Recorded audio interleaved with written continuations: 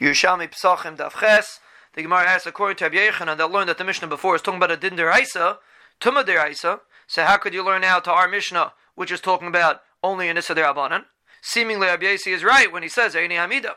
The Gemara answers, the Meir goes shitase that he's machmer by derabanans like deraisas. So maybe you can learn out from an issa deraisa to an issa derabanan because the Meir's shita is by ksamim by nida that we're machmer by derabanans like deraisas. And the Gemara explains according to Bar Kapara that learned that the Mishnah before is talking about a tumah derabanan. Seemingly, Rabbi Meir is right. You should be able to learn it out. The Gemara explains that basically was saying Eini Hamida because Rabbi Yossi thought that he's learning from Chanina Sagana Kayanim, and he held you can't learn from there. This is all according to Bar Kapara because of Chanina Sagana Kayanim is talking about Tumah, and you can't learn out Tumah to Isser. Our Mishnah is talking about Isser. But really, Rabbi Meir wasn't learning from Chanina Sagana Kayanim. He was learning out from Rabbi Lazar and Rabbi Yeshua, and from them you could learn out, like we'll see further in the Gemara, and therefore Rabbi Meir held you could still learn out. So that's why Rabbi Yossi said Eini Hamida, because he thought he was learning from Chanina Sagana Kayanim. And Amir says you could learn out because he was really learning from Belaz and Rabbi Yeshua. The Gemara makes a Mishnah in Trumas, a chavis of Truma that had a suffix Tumah. Rabbi Eliezer says if it was in a public place, you put it in a private place to protect it. If it was uncovered, you should cover it. Rabbi Yeshua says if it's in a private place, you put it in a public place. If it's covered, you uncover it because you're not mechayiv to protect it. Rabbi Gamliel says you shouldn't do anything to it. The Gemara makes a diak that you see from all three shittas that you're not allowed to burn it lechatchila. The Gemara explains that there's a stira in the Mishnayos in Trumas. The first Mishnah of Chavis seems to say you cannot be mitame. Something that's going to become tummy anyway. You can't be mitame biyadayim. You can only be goyim tuma. And the second Mishnah seems to say you could even do it biyadayim. So Chavraya say the first Mishnah that says you can't do it biyadayim is going like Rabbi Yossi, and the second Mishnah that says you could is going like a Meir. Rabbi Yossi the Amira asked, according to you that you're explaining that according to Rabbi Meir you're allowed to burn Truma Tluya, so it comes out Rabbi Meir holds you're allowed to burn Truma Tluya, and Rabbi Shimon also holds you're allowed to burn Truma Tluya, because we see in the Mishnah that Rabbi Yeshua says when you have Truma Tluya, you could burn it together with Truma Tahira, and Rabbi Yechon explained that that's like Rabbi Shimon. So you see Rabbi Shimon and Rabbi Meir both hold you're allowed to burn Truma Tluya.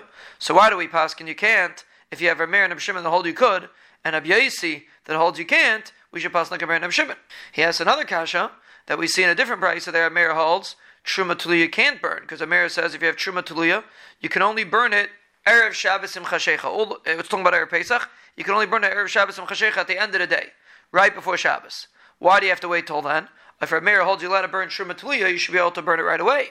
So obviously Amir does not hold you can burn Truma Tluya. The Gemara says over there is different. We're not talking about regular Truma Tluya.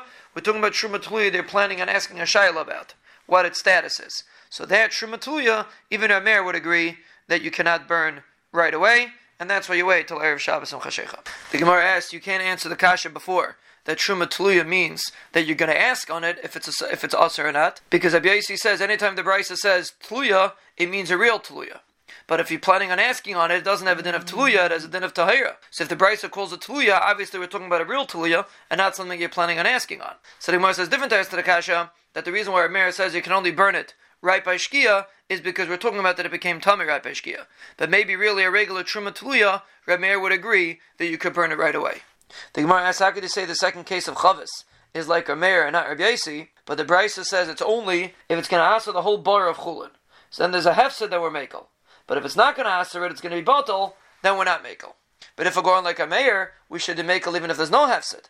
So it sounds like we're going like Rabbi Yossi. And the Gemara makes another right, because Rabbi Yossi in our Mishnah says, Eini Hamida, which means you can't compare the case of Chavis to our Mishnah. And the only way Rabbi Yossi could say Eini Hamida is if he agrees to the case of Chavis. Because if you don't agree to it, you don't say Eini Hamida. So obviously the case of Chavis is Rabbi Yossi also. So if it's Rabbi Yossi, why does Rabbi Yossi say Eini Hamida?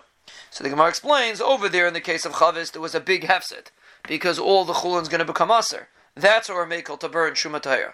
But in our Mishnah, where there's only a small hefset, because even if you have to make a separate fire to burn the Tahira and the Tamea separately, it's only a small hefsid. There Rabbi Yossi says, since it's a small hefsid, we're not going to be makel to burn the Tahira and the Tamea together.